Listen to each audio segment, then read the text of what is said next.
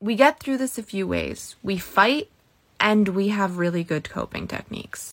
I suggest finding some old TV shows, old enough that you'll be pleasantly surprised when there's good representation and not disappointed when there's not enough.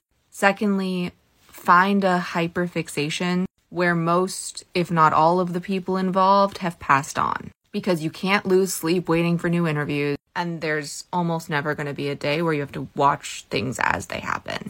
Plus, you know the worst thing they've done, it's already happened. They can't disappoint you any further. These two tactics are how I am currently keeping sane, because I'm also so scared for everyone and everything, and I don't know what to do anymore. And I'm not so young, and I still feel all those things. Another thing about these two coping mechanisms, we survived past those points. It gives me hope that no matter what happens, we can and will survive. Great examples are the Carol Burnett Show, the Dick Van Dyke Show, Mary Tyler Moore, As Time Goes By, A Fine Romance. I know Fleetwood Mac has a really big fandom. Simon and Garfunkel, The Beatles, Phil Oakes, Leonard Cohen, Bob Dylan, Joni Mitchell, Jimi Hendrix, Prince, David Bowie, Aretha Franklin, Big Mama Thornton. The list goes on and on and on. And I know some of those are still alive, but from what I know about their fandoms, they're pretty safe. Get away from the current stuff if you can. It only hurts when they break your heart.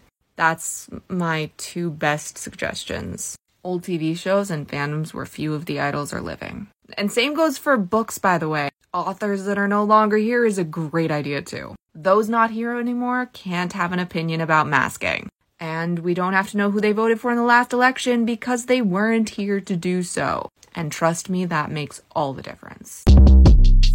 Shortcast Club.